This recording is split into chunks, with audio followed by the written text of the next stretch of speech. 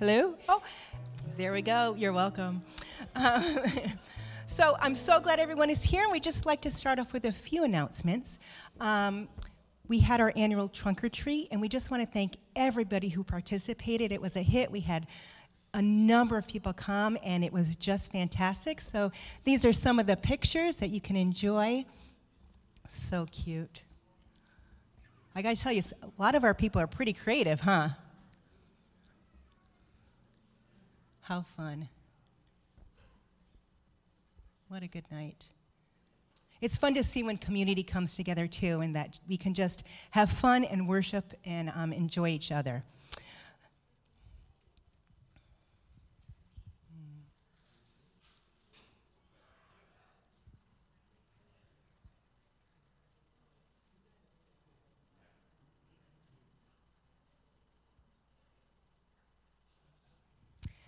Also, last night we had our worship evening, and I got to tell you, it was wonderful. We had so many people here, and it was just, it was quiet, and it was intimate, and it was just such a blessing to see people singing praises and glorifying God. So we want to thank everybody who came and participated in that, and for the other two churches that were here with us. It was Crossroads Community Church and Wesley Chapel. It's really nice when we can see the Big C Church coming together and serving the Lord together. And lastly, we want to thank everybody who has contributed to the ministry of the gospel here at Trinity. And also just a reminder of how we can continue to give and continue to contribute. You can do that 4 different ways. You can do that online, through the app on your phone. You can text it, or also just write a check. And we have the gratitude, what are they called? Generosity boxes in the back, and I think there's one out front also that you can just put stuff into. The last thing I want to say before we start, we're starting our series on thanks and giving, and so you'll notice that the songs this morning are all about being thankful. And during our first song, Thank You, Lord, we're going to ask you in the middle of it, we meaning me, I'm going to ask you in the middle of it, we can just spend some time thanking the Lord. We call it popcorn prayers, and we were hoping to have some popcorn. That would have been fun, but we're not having popcorn. But we're just going to offer popcorn prayers to the Lord. You know, last week Nina had told us when we were singing a song, and we were singing in both Spanish and English, that there will be a time when we stand before the throne of God, that all nations and all tribes and every language will be there. And I want to do that while we're here today. Let's offer up a symphony of prayer and just fill this space with praise and thanksgiving to our Lord. Let me pray for us. Oh, dear Heavenly Father, I thank you so much for who you are. I thank you that we get to come here today to worship, glorify, and thank you for who you are.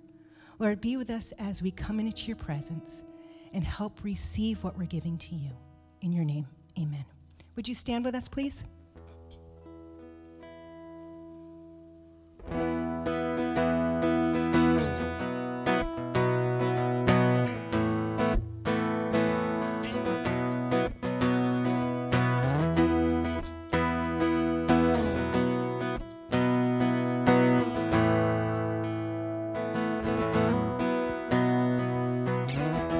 Come before you today,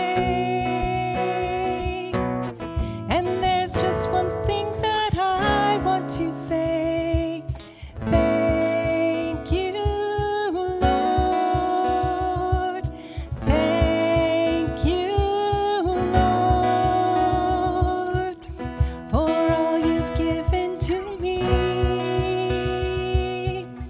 for all the blessings that I cannot see.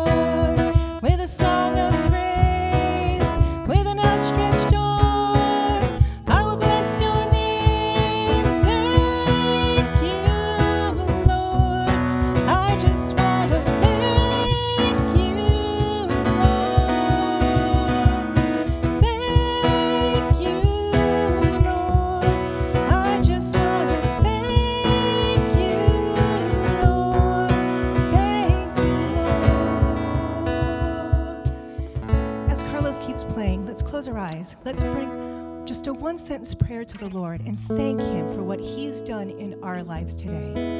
Bring a symphony to Him right now.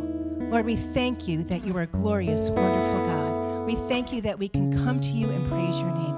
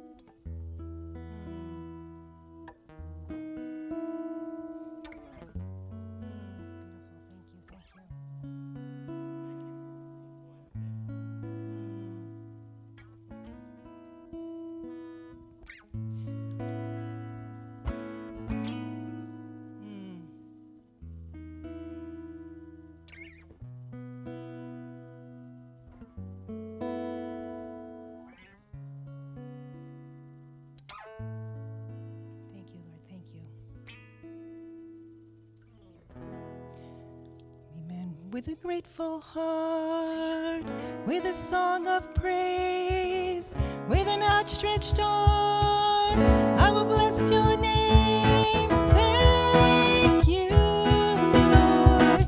I just want to thank you, Lord. Thank you, Lord. I just want to thank you, Lord. Thank you, Lord.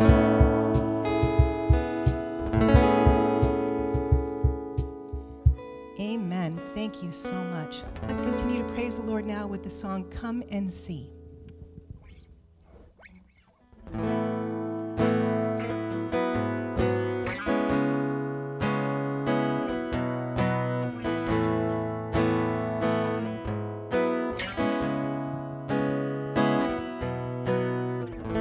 Behold the author of our salvation. Behold the wonder of grace so free. Behold the blessing of true forgiveness at Calvary. Behold the answer for all the broken. Behold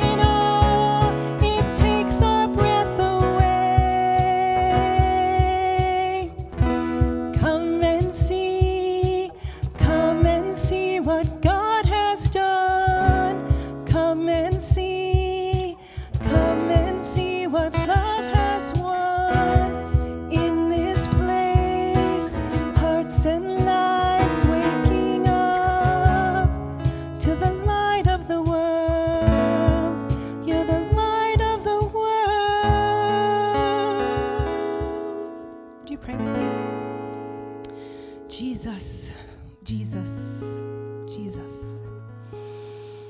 Man, do I love you. I thank you so much for who you are and for what you've done. I thank you that we can come into your house and we can worship and glorify your name. I thank you, Lord, that we can see evidence of who you are all around us in everything that we see, in everything that we touch, in everything that we do. I just pray that your presence continues to stay here, that we allow it, Lord, just to feel you, to honor you, to glorify you, to be touched by who you are in this place today. In your precious name, amen. And children, you are dismissed.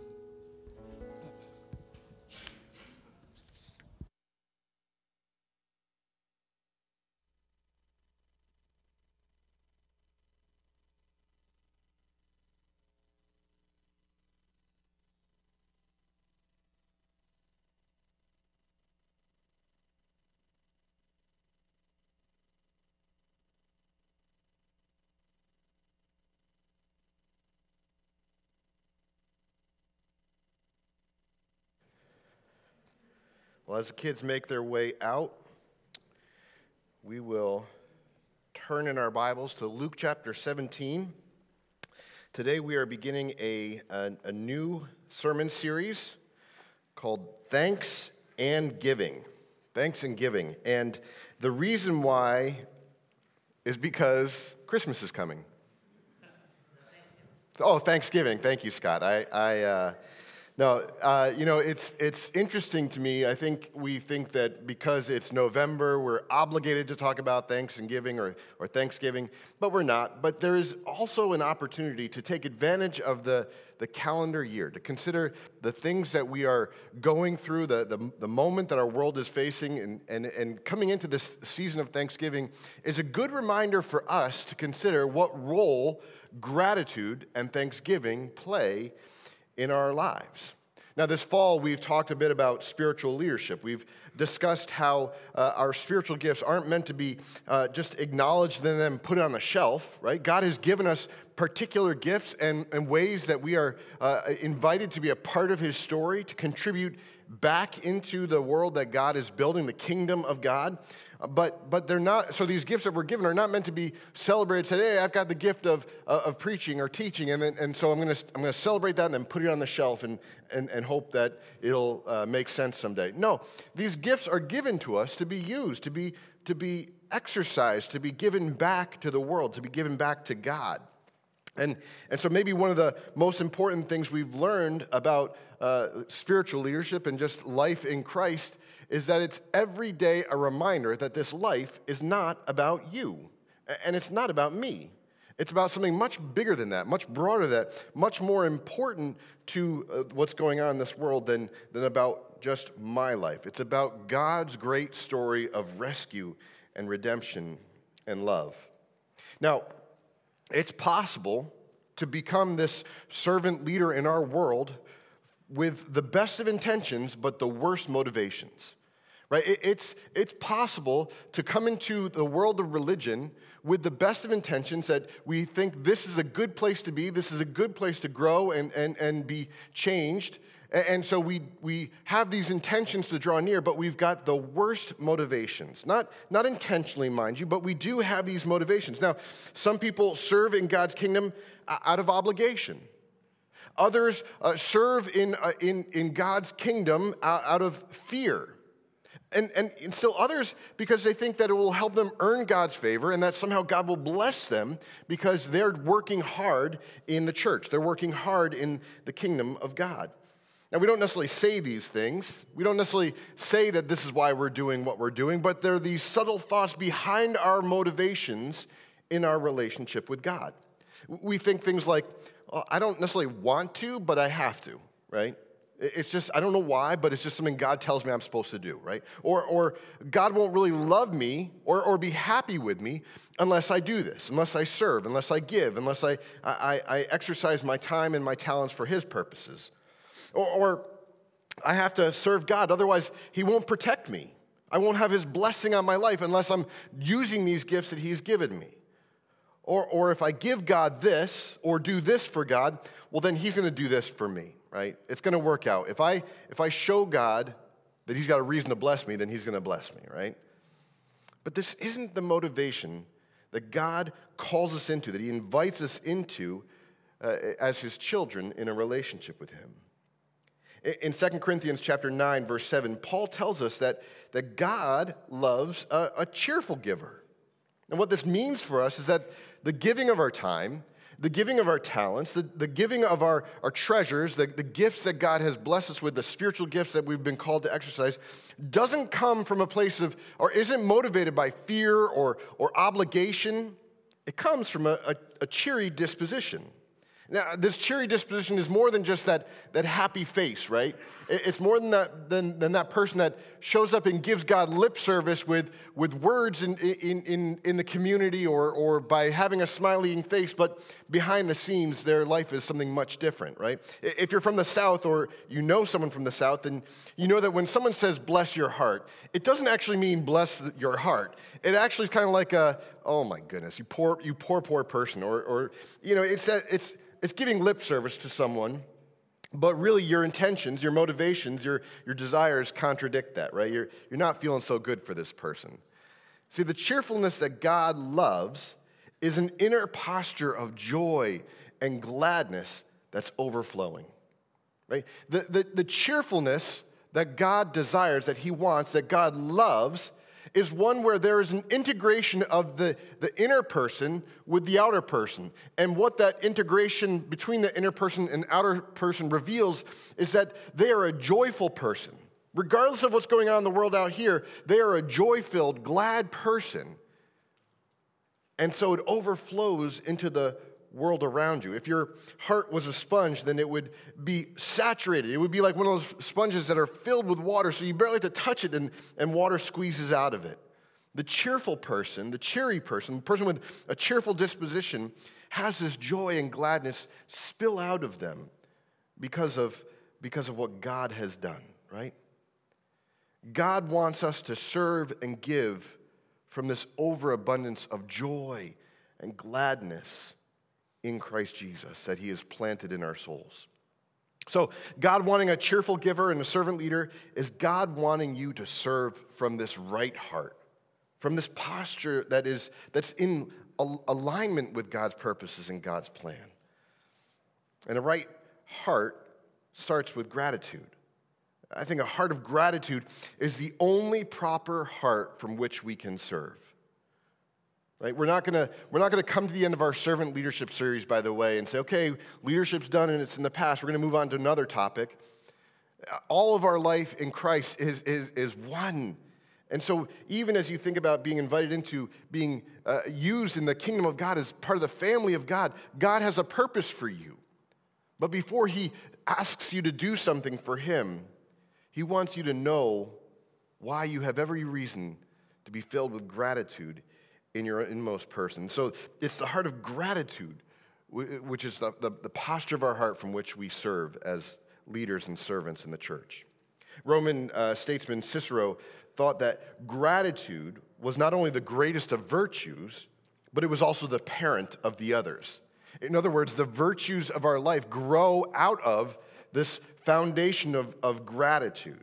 It's the place from which the virtues of our character are shaped and molded and formed, coming out of this place of gratitude. So I think it's important that we understand that this is a core virtue of gratitude. And having this core virtue of gratitude in our lives cannot just grow out of being afraid of God or feeling obligated to give God our gratitude, to give him our thanks, or think that if he hears me being thankful, that he's going to bless me. That's not that's not how God works or what he desires to do.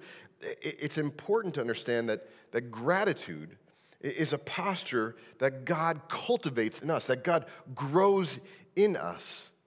And not because we're afraid, not because we think that God will bless us if we can pretend well enough that we're thankful and grateful for what he's done. Gratitude's not a posture we embrace out of obligation because we think we're going to be seen as being more holy if we do. Gratitude is a fruit that grows in our hearts as we allow God's Spirit to work in and cultivate our lives.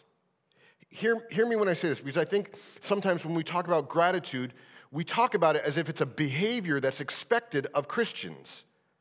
It's not a behavior that is expected of Christians. It's a spiritual fruit that God cultivates in our hearts. So there are some of us this morning who say, man, I'm just not as grateful as that person over there. Don't listen to that voice. Shut that out of your ears. Because God's not going around saying, which of my children is most grateful? They've got it right. This other person, they don't have it right. What God is saying is God wants to gift you the reasons for gratitude. And not just the reasons for the gratitude, that fruit, that spiritual character of confidence and joy and gladness that's welling up inside of you and overflowing from your heart. It's a fruit that he grows in us. Now, Paul may not identify this fruit among his the famous spiritual fruits that he talks about in Galatians, but don't be fooled. The gift of gratitude, the fruit of gratitude, is something that grows in us. You can't force it. It can't grow out of obligation or out of fear of what God will do if we're not grateful. You can't fake it. Why? And this is why we're going to be in Luke 17 today. I'm glad you asked why. Because gratitude is a response. Gratitude is a fruit that grows in response to something, and specifically in the life of faith, it's a response to God and to his actions and his movements in our lives. Gratitude is an attitude and a posture that's present in every child of God. In every follower of Jesus, gratitude is there. You may not think that it's there. It may be very small. It may be almost unnoticeable in your own eyes, but it's there. Every child of God has gratitude in their lives. How much is present and what it looks like is not dependent on God. It's dependent on you. See, God has given us everything in Christ. The reason for our gratitude has been given to you, has been given to me, through Jesus Christ. Through that moment where we say, okay, I'm going to stop trying to live this life in my own strength and my own ability, in my own wisdom and my own wittiness, and I'm going to start trusting that through Jesus Christ alone will be the fulfillment of my life, the salvation of my soul, the forgiveness of my sins, and the salvation to the life that God desires for his children. And in that place, God has given us every spiritual blessing. Paul says in Ephesians 1, verse 3, he says this about the reasons we have planted in our souls. He says, "Blessed be the God and Father of our Lord Jesus Christ, who has blessed us in Christ Jesus with every spiritual blessing in the heavenly places." He goes on in this chapter to say that in Jesus we have redemption. In Jesus, we have forgiveness for our trespasses. In Jesus, we have received grace. In Jesus, we have an eternal inheritance. In Jesus, we've been sealed with the Holy Spirit as a foretaste of the promises of God. In other words, God has given us his very self, the Holy Spirit of God dwelling within us as a promise of the complete fullness of the kingdom of God that will one day be ours when Christ returns. It's all there. All the reasons you have to be filled with gratitude are there. You don't have to earn them. You don't have to wait until you're more mature to embrace them. All the reasons we have for gratitude are there within us. But it's not doing us any good if we're not paying any attention to them. And this is where I think that this idea of gratitude is not so much dependent on who God is or how much he wants to give us. He's not dishing it out and stingy with some people, but overfilling with abundance of gratitude to others. He's given us all of these things. So where gratitude is dependent is on us paying attention to these reasons that we've been given for gratitude. See, at the foundation of our life in Christ, there's all these reasons that we have to be grateful. But in some of our lives, The seeds of gratitude are more like the seeds that have been cast on a stony path. There's no soil for them to dig down into, to take root in. There's no nourishment for the seed to grow in. They're just kind of left to die under the scorching heat of the sun. But rest assured, God has graciously and abundantly planted those seeds in your life. We just got to pay attention to them. So the Westminster Catechism puts it like this. They say that they've written that the purpose of our life is to glorify God and to enjoy Him forever, right? But how can we enjoy God forever if we don't know Him? How can we enjoy God forever unless we have a grasp on all the reasons that we have to enjoy Him forever? Who He is, what He's done, what He's promised to do. You may remember the story in the birth narrative of Jesus, and the angels visit the shepherds out in the hillside while they're watching over their sheep at night, right? And as the angels visit the shepherds, are the shepherds having a little party? No, they're terrified, right? They're terrified when these angels show up in the sky. But by the end of the story, we're told that the shepherds return back to the fields, glorifying God, praising Him, and telling everyone about what they've seen, right? So how do you go from being terrified to glorifying God and being overflowing with gratitude? Well, for the shepherds, we see it in how they pay attention, how they notice what God is doing. They listened when the angel said, "Fear not, for I bring you good news of great joy that will be for all the people," right? They pay attention. They don't keep shaking in their boots after the angels say this. They go to Bethlehem. They go and check out what's just been proclaimed to them. They pay attention to it. And the fruit of paying attention in that moment is this overflowing gratitude that looks like them glorifying God, telling everyone about what they've seen and heard. So over the next few weeks, we're going to explore this relationship of gratitude in the life of a follower of Christ. We're going to sit here now at the beginning of November, prior to Thanksgiving. We're going to take a few weeks to really explore, what does gratitude look like in my life? It's there. Let's start from the starting point of saying we all have reason to be grateful in Christ Jesus. We gotta notice it. We gotta tend to it. We gotta pay attention to what's going on here. So we're going to look at this relationship of gratitude in the life of a follower, but we're not going to stop there, because the kind of the outcome, if like as Cicero said, if gratitude isn't just one of the greatest virtues, but it's also the parent of other virtues, then there's going to be an outcome of gratitude at work in our lives too. There's going to be a fruit coming out of our fruit, right? And so we want to pay attention to that as well. We want to understand how this overflowing heart of gratitude leads to generosity in our lives. That subtle way of saying, hey, life is not about you. It's about something more than you. It's about learning to be generous toward God and to other people on a vertical level and also on a horizontal level. And this morning, we're going to start this 3-week journey in the book of Luke, the New Testament Gospel of Luke in chapter 17. Let me just pray for us before we get into that. Heavenly Father, we do thank you for your word. We thank you that this is a revelation. This is your revelation of yourself and your plan and your purposes and how you have worked throughout history in the lives of your people and in this creation. Lord, I pray this morning as we open your word in Luke chapter 17, that you would make yourself known to us. You would illuminate the word of God to us in such a way that we don't just fill our heads with knowledge about you, but that very word would take root in our hearts and would transform our lives unlike anything we could do on our own. Unlike any human effort we can contribute is the life-changing power of your word of God. So Lord, may your word have its way in us and transform us, we pray this morning. In Jesus' name, amen.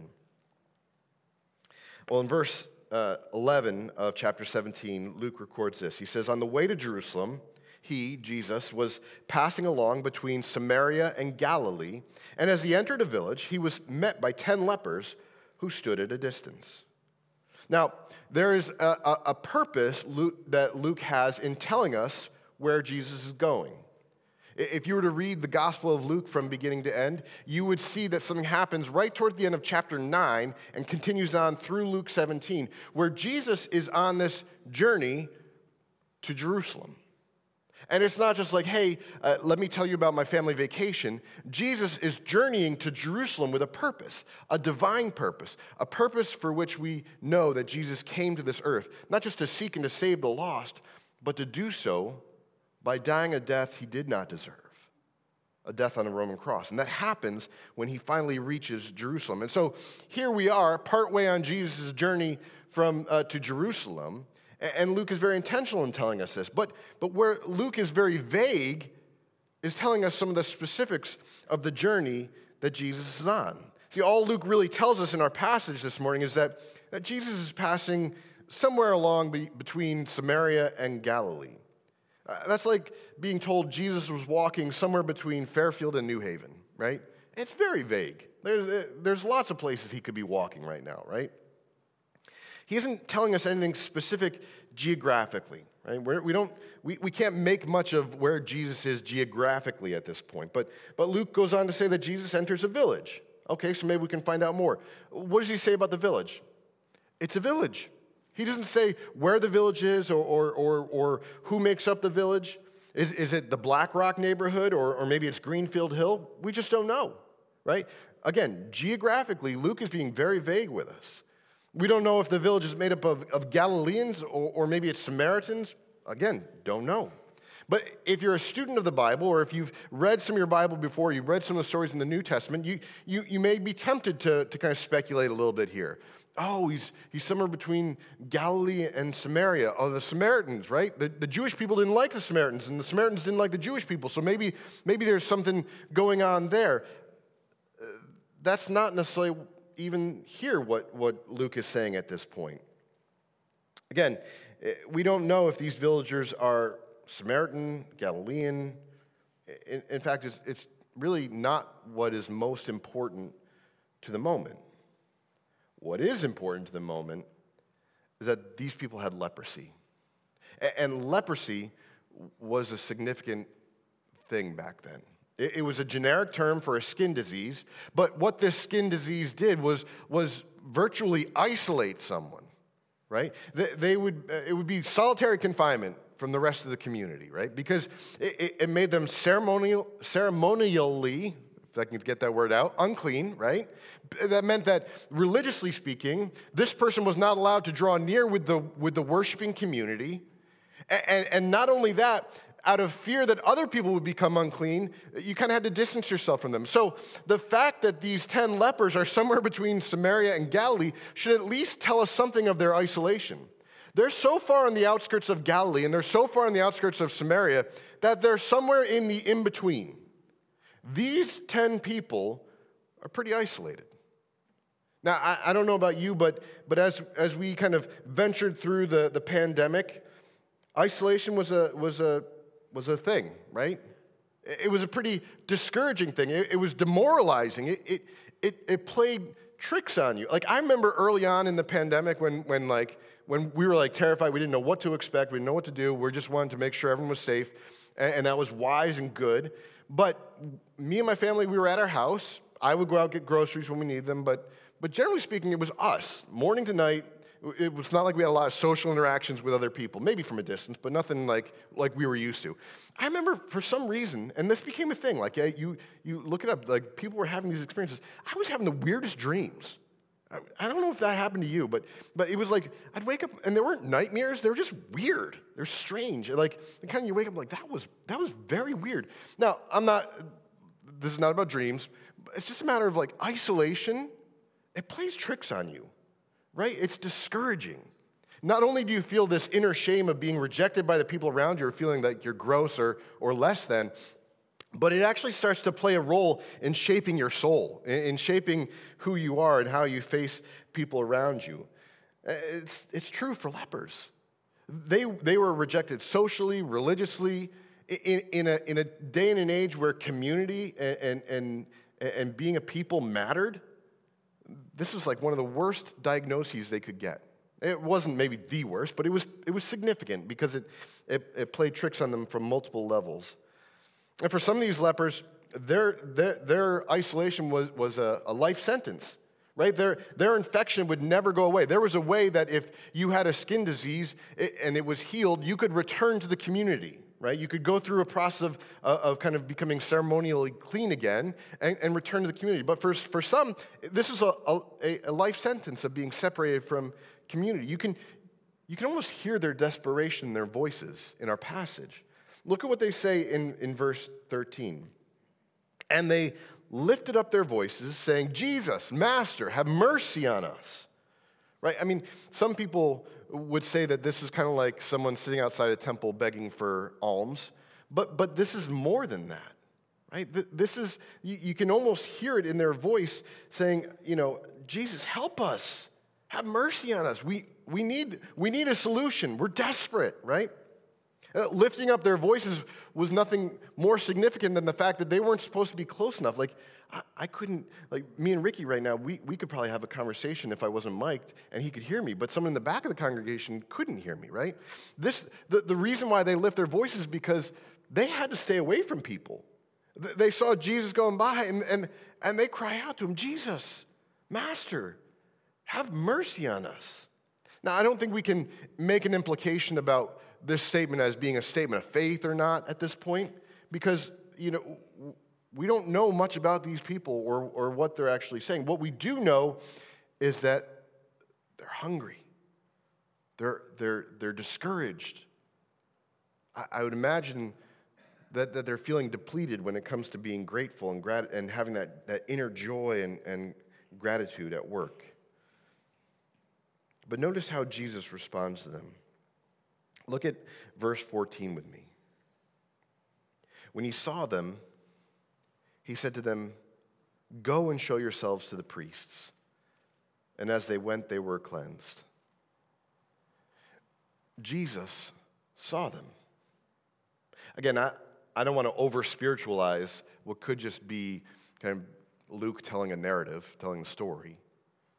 But I think it's important for us to see here that Jesus saw what the problem was. I mean, even from a distance, Jesus had the wisdom and the knowledge to know what was going on here. He saw them. He saw their situation. He heard their desperation. He understood that their situation, their issue was more than just a skin disorder. It was spiritual, something significant in their isolation from the community.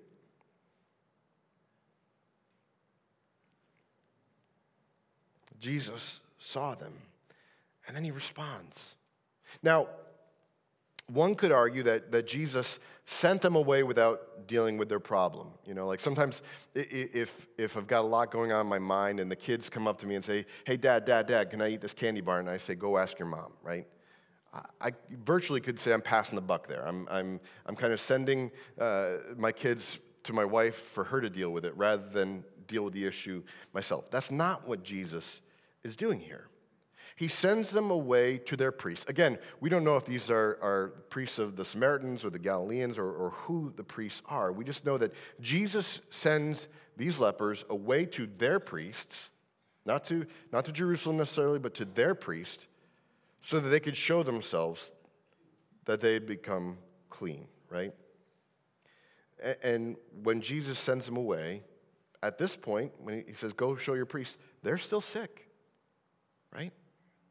The healing that they were looking for, the answers that they were hoping Jesus would give them, required trusting Jesus and trusting his words. They couldn't say, "Oh, okay, Jesus, we're going to go show our priest, but before we do, can you kind of get rid of this skin rash I've got going on here?" No. He sends them away, and it's not until they're actually on their way to see their priest that we're told that they were cleansed. And here is where we see gratitude coming into the picture. There was a song that when I was growing up, I used to watch Sesame Street, and I know it's still around, but it's changed a little bit over time, and I don't know if they still sing the song, but when I was watching growing up, there was a song, one of these things is not like the other, right? Not going to sing it, don't worry, but as they sang the song, you were meant to look at the different things on the screen and kind of make a comparison. Which of these items is not like the other, right? Well, one of these lepers was not like the others. And up until now, there's no way of knowing one from the other. They're always spoken of as the 10 lepers, or the group of them, right? Luke had only ever spoken of them as being one whole complete unit. But look at what happens in these next couple of verses as the lepers experience being cleansed. Look at verses 15 to 16. Then one of them, when he saw that he was healed, turned back, praising God with a loud voice, and he fell on his face at Jesus' feet, giving him thanks. Now, he was a Samaritan. See, one of the lepers is not like the others. They were all cleansed. They all listened to Jesus and went off to their priest to show them, but only one turned back. Only one praised God with a loud voice. Only one worshiped at Jesus' feet and gave thanks. Now you may think, okay, here's where we're comparing the one who gave thanks, he's the better believer, right? That's not what we're saying here. That's not what we're looking at. What we're looking at is probably a maybe even more significant difference, is that he alone noticed that he was healed. He alone noticed that something had happened as he's on his way. Luke says that he saw that he was healed. Unlike the others, this one man realized what Jesus had done, that something really special had happened, and instead of continuing on his way to show the priests, he turns back. He returns to Jesus. He acknowledges what had happened because he noticed, he saw. See, all of them had exhibited some measure of faith in obeying Jesus' words and going off to the priest, but only the one man turned back to Jesus. Only the one man acknowledged what had been done for him. And it's interesting because the only thing we're told specifically about this man is he was a Samaritan, right? And see, I think Luke's point in telling us this is that Jesus' mission was not a guarantee because of what nation you grew up in or your religion of choice or whatever it is. The salvation, the healing, the blessing came through faith in Jesus Christ. And specifically here, as a Samaritan, Luke's readers would have expected him the least to be the hero of the story or the kind of one of the main characters. The Samaritans were kind of seen as the Hatfields and the McCoy, right? The Jewish people and the Samaritans. They were always at opposition. I couldn't remember the name, but like Romeo and Juliet. What are the two families? The Romulets, Capulets? Yeah, Montague and Capulets. Thank you. Right? Am I saying that right now? I don't know. But so the two families were in opposition. And so it would be like saying, hey, here's the enemy is the one is the one that's upheld in this story that God is telling of salvation, of healing. So I think it's just interesting. That's the only thing we know about the leper who turns back to Jesus. He's the least expected to respond in the manner that God highlights and celebrates.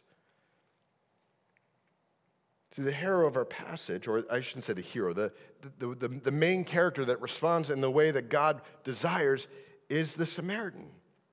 All 10 lepers cry out to Jesus for mercy.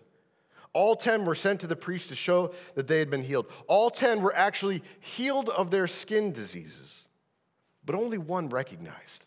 Only one recognized what Jesus had done, only one returns to Jesus, and only one responds in worship and gratitude. See, gratitude is a spiritual fruit that grows out of recognizing God's work in our lives. It's a fruit that grows out of noticing, of paying attention to. But for gratitude to grow in our lives, we then need to habitually turn our attention on God. See, gratitude grew and manifested itself in the Samaritan leper's life only when he had seen what had been, that he had been healed and recognized that it was because of Jesus. Church, I don't think I need to sell you on all the benefits of living with gratitude, right? Living in gratitude is a constant reminder of our richness in Christ. This was something that Dietrich Bonhoeffer once said, that only with gratitude our lives become rich. This is a pastor who stood up in opposition to the Nazis, who eventually died in a prison camp. Now, he was a man who had ample reason to worry. He was a man who had plenty of reasons to be stressed out. He was a man who I could easily understand being afraid that evil was going to win the day, right? Living on his side of history, there was no guarantee that the Nazis would be stopped. And so for him, I could understand him being afraid that evil was going to win, right? Living in fear, living in anxiety, living with this anger against what's happening. But this is a man who says we're most rich because of our grounding in gratitude. See, with our hearts saturated with gratitude, there's less space to worry. There's less space in our hearts to stress over accomplishing or achieving or attaining. But here's the thing. I don't think that I need to convince you of how much better our lives are when our souls are rooted in gratitude to God. I think what we need convincing of this morning is the difficulty we face in obtaining it. The difficulty of obtaining a heart saturated in gratitude. The thing that sets the Samaritan leper apart from the others was his seeing what Jesus had done. And I think what this means for you and me is that the greatest obstacle for us in living with gratitude is overcoming the challenge of distraction in the age of distraction, right? Our phones ding, our watches vibrate, our email boxes overflow. We start scrolling through our Facebook feeds and stop an hour later and wonder where the time has gone. We jump around to different shows on Netflix or scroll past headlines on Google News. And every time we give in to these distractions, something happens. Our hearts and our minds are discipled. We become students of the age of distraction that we're living in, right? Our attention span gets shorter and shorter and shorter. See, gratitude cannot grow in the heart and mind of a person that pays no attention to God's work in their lives. A distracted heart and mind is becoming more and more common. I mean, we don't need to raise hands or anything like this, but I think it's something we all struggle with, right? It's getting increasingly more difficult to pay attention to God and to notice the work He's doing in our lives. There's an author named Nicholas Carr who wrote a book called The Shallows. And in his book, he highlights one example of this growing distractedness. He points to 2005 as a year when the online digital experience just began to explode, right? It hits this new exhilarating level. And he says there was an explosion of blogs online that became sources of information. The speed and the simplicity of the internet all changed. The sounds and the videos and the pictures all increased. But he says it was also this time that he started to wonder. He wondered if all of this was actually good, right? He started to realize that the internet had control over his life in a way that his traditional computer never did. And I get it. Some of us, we've grown up with the internet, so it's not like we have a point of comparison of pre-internet and post-internet. So we kind of take his experience and we learn from it. We don't say that it's the only experience, but we learn from what he experienced in living pre-internet and then post-internet. And in living with this new thing called the internet, he realized that it was starting to take control over his life in this way that he'd never experienced before. His habits were actually changing to accommodate this digital way of life. He became dependent on the internet for information and activity, right? He didn't wait for the newspaper to get delivered to his house. He just pulled it up on his phone or on his computer. He found his ability to pay attention declining. And at one point in the book, he says this. He says, "At first, I'd figured that the problem was a symptom of a middle-aged mind rot. But my brain, I realized, wasn't just drifting. It was hungry. It was demanding to be fed the way the internet fed it. And the more it was fed, the hungrier it became. Even when I was away from my computer, I yearned to check my email, to click links, to do some Googling. I wanted to be connected. Can any of you relate to what he's describing here? I mean, I know I can. I mean, I find myself checking my email on my phone or my computer every 10 minutes or so, not because I'm waiting for a particular email or anything like that I'm eager to read. It's just like this habit that you don't even realize you're doing it until you're doing it, right? I pull up my Google News feed, right? Scroll through that. Scroll through one of my social media feeds. Not because I have to or I'm looking for something, but because there's this inner hunger that I'm trying to satisfy, to satiate. Church, noticing God and his activity is not the whole story of how gratitude is cultivated in your life. But if we can't string minutes of uninterrupted, distraction-free reflection on our lives and where God's at work in our lives, well, there's no hope of us truly seeing gratitude come to define our life in God. Right? If we can't notice God, if we can't pay attention to what he's doing, if we can't think on the promises of God and find our hope in those places, to remain rooted and grounded in those promises. If we can't do those things because we're so distracted, not because of the noise out there, but because of the way our hearts and our minds have been discipled to hunger for that ding of the phone or the vibration on your pocket or just that new article that might pop up if you refresh your screen, right? We're being discipled by these things, and our minds are constantly distracted. And so we need to consider, what does it mean then to pay attention to God, to notice his work in our lives? And so maybe when you feel the urge to scroll through your social media page, maybe you pull out a journal and you just write down, what are some of the things that you're thankful for today? Or maybe not just what am I thankful for, where did I notice God today? Where did I see him show up? Or maybe it's even to start to think on, man, where was I most hungry for God? Maybe it's a moment of desperation, a moment of anguish or pain. And I said, man, I was really looking for God's comfort. And I really wanted God to comfort me in that place. I was feeling lonely and scared or whatever. Maybe it's doing that when you feel these other urges, right? Maybe it's going for a walk outside. Maybe it's going for a walk outside where you leave your smartwatch and your phone inside, right?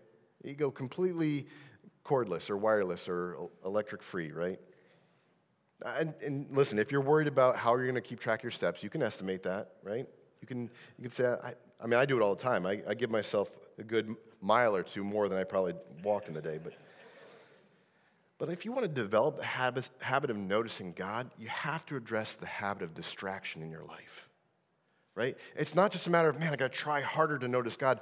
You also have to try to notice what's distracting your heart and your mind. It's hard. The fruit of having the spiritual fruit of gratitude in your life is not so easy to obtain. But man, it's a practice worth pursuing. Don't be like the 9 lepers. Be like the one Samaritan who recognized what Jesus had done for him and returned giving thanks.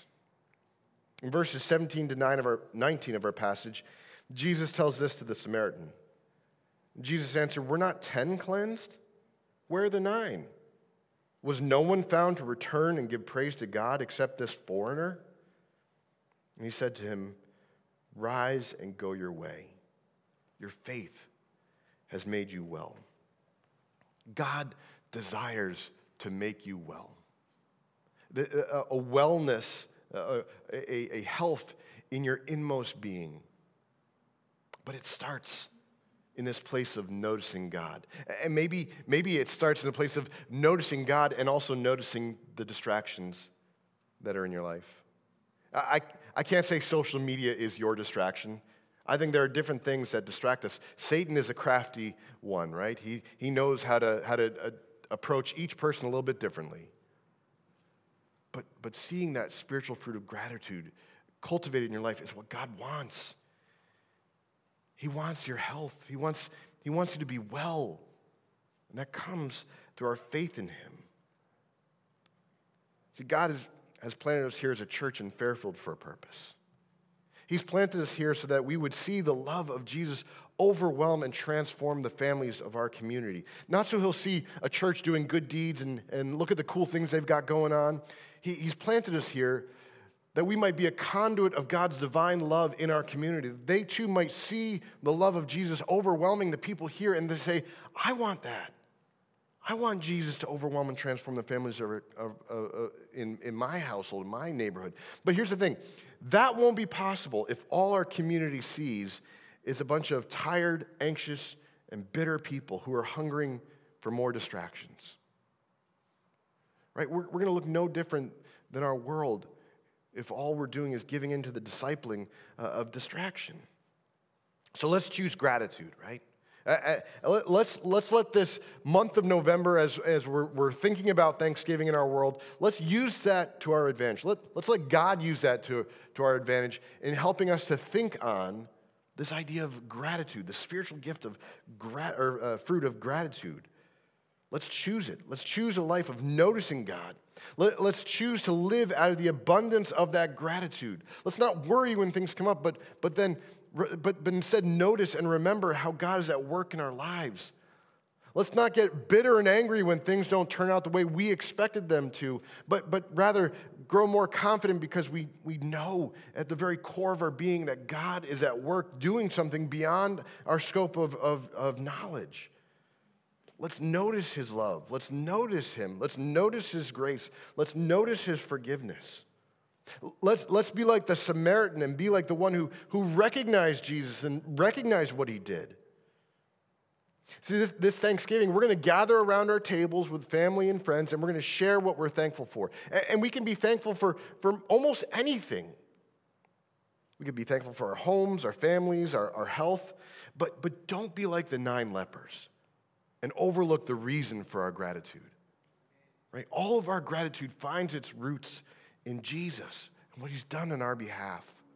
That's the very core of who we are as the people of God. We find our hope and our sustenance and our significance in the gratitude that God has planted in our hearts.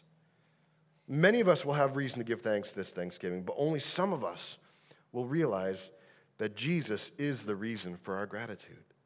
So let's be like the 10 lepers, and let's call on Jesus for his mercy. But more than that, let's be like the one Samaritan leper and recognize what Jesus has done for you and for me, and let him grow the spiritual fruit of gratitude in you. Let me pray.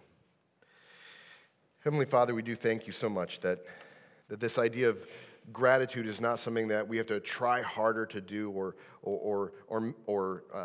maybe if we say it, then it'll happen, it'll be true. If we say we're thankful, then then our hearts will be thankful.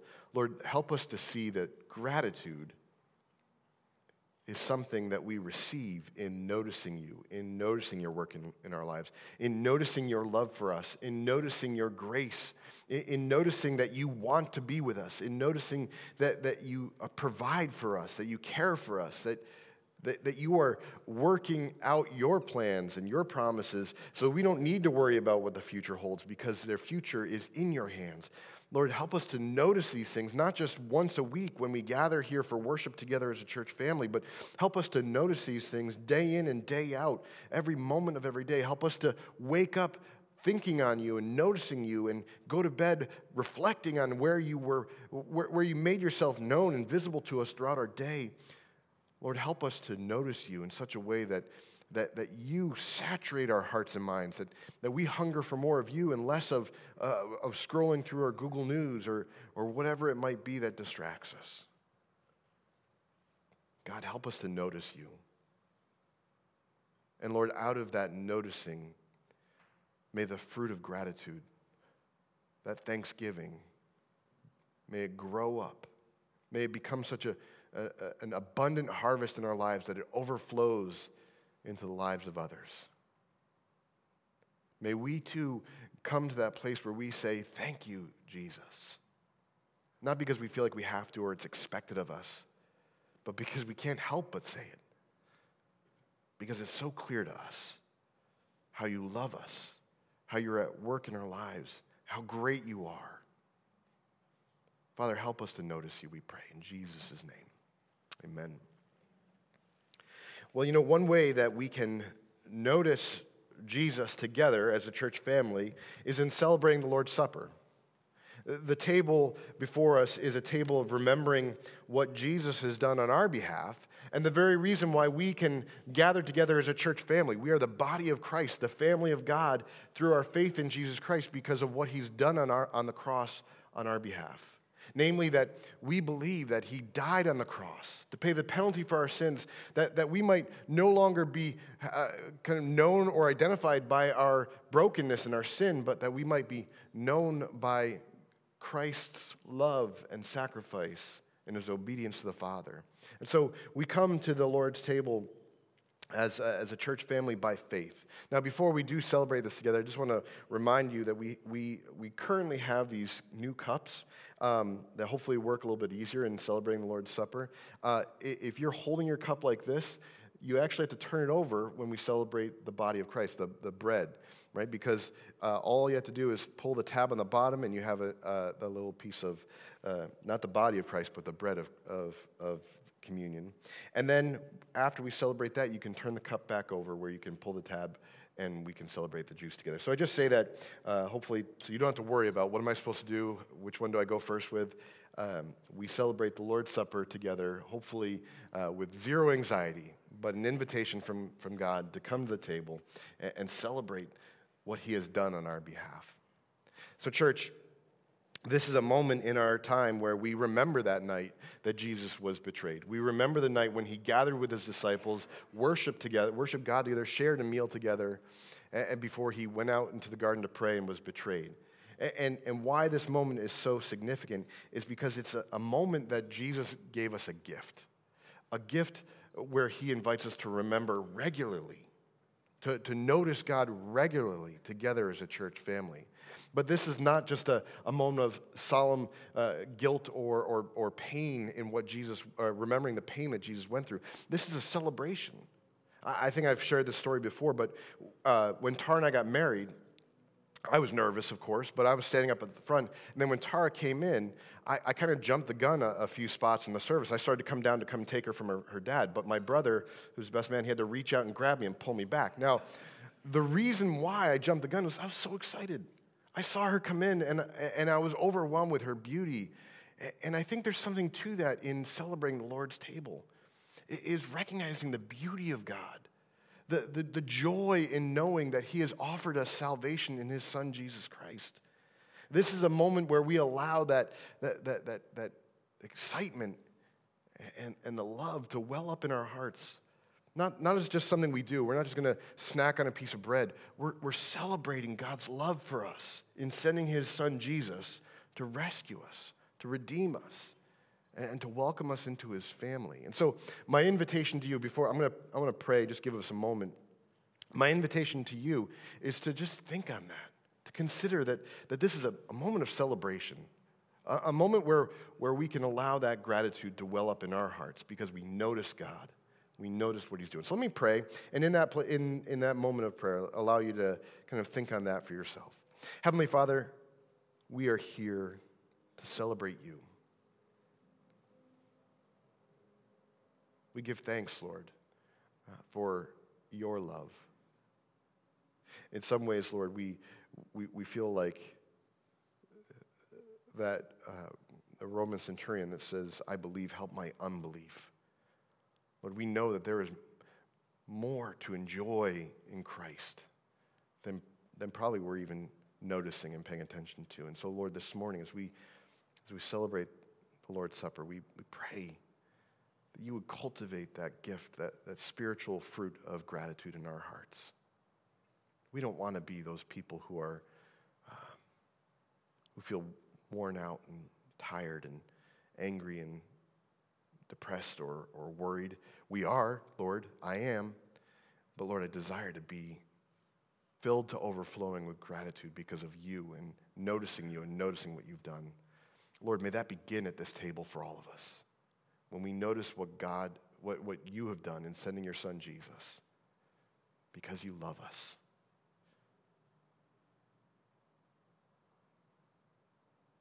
cultivate the fruit of gratitude in our hearts, we pray this morning as we celebrate the death and resurrection of Christ together at this table. I pray in Jesus' name. Amen. Well, as we mentioned, on the night that Jesus was betrayed, he gathered in the upper room with his disciples. And as he did, he took the bread and he broke it and he gave thanks. And he said, "This bread is my body, which is broken for you. Do this whenever you eat of it in remembrance of me."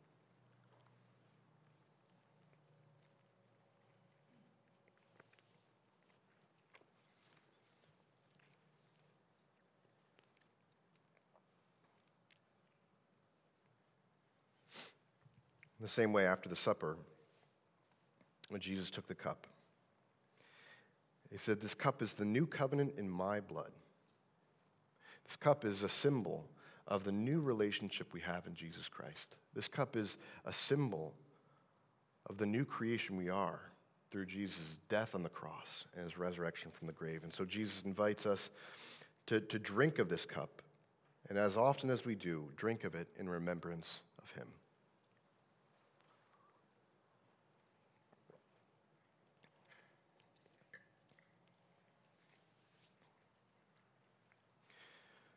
Heavenly Father, our gratitude begins right here at the cross, in seeing what Jesus has been sent to do on our behalf. God, help us to understand that more, not just to know that it happened or to notice that it happened, but Lord, to turn back to Jesus. Because we see what happened, not just that Jesus died on the cross, but that in his death on the cross and his resurrection from the grave, we have new life. We have been adopted into the family of God. May that faith define us. May that faith make us well this morning, we pray. And may you continue to cultivate gratitude in our hearts. Not because we're trying harder or because we want to show you that we're grateful people, but because of who you are and our noticing of who you are and what you're doing. Thank you for your son, Jesus. Thank you for his death on the cross on our behalf. Thank you for his resurrection from the grave to defeat death and to invite us into this new life we have in Christ. We pray this all in his name. Amen.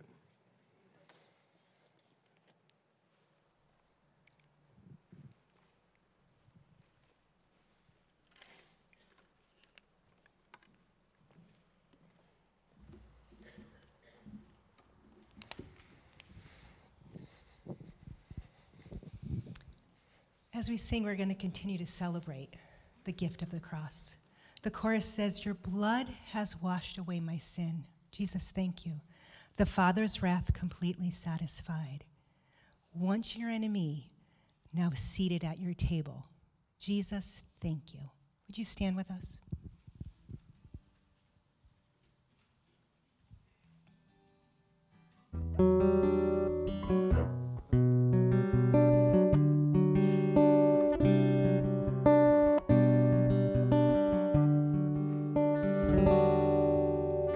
Mystery of the cross I cannot comprehend, the agonies of Calvary. You, the perfect Holy One, crushed your Son, who drank the bitter cup reserved for me. Your blood has washed away my sin. Jesus, thank you. The Father's wrath completely satisfied. Jesus, thank you. Once your enemy, now seated at your table. Jesus, thank you.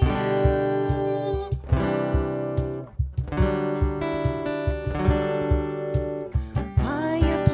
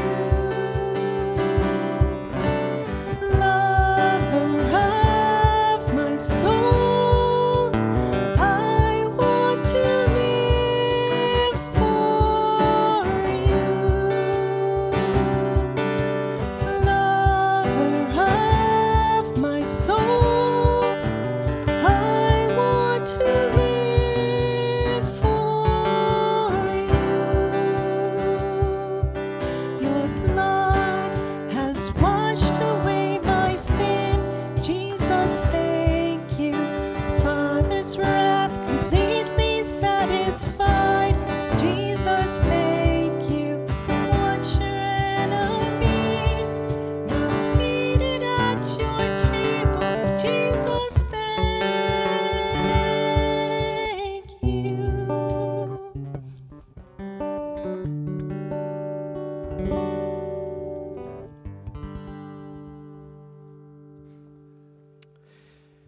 Church, we have been given all the reasons we have to be filled with gratitude, but we need to notice, and it's not an easy thing. So may we go out from here encouraging one another to notice it. Don't allow Satan to make you feel bad or guilty because you're not already more grateful or you don't notice it more. That's not from the Lord. The Lord invites us into that place where we can notice all the many reasons we have to be filled with gratitude. So, as we close our service, may the God of peace, who brought again from the dead our Lord Jesus, the great shepherd of the sheep, by the blood of his eternal covenant, equip you with everything good, that you may do his will, working in us that which is pleasing in his sight, through Jesus Christ. To him be the glory forever and ever. Amen. Go in peace.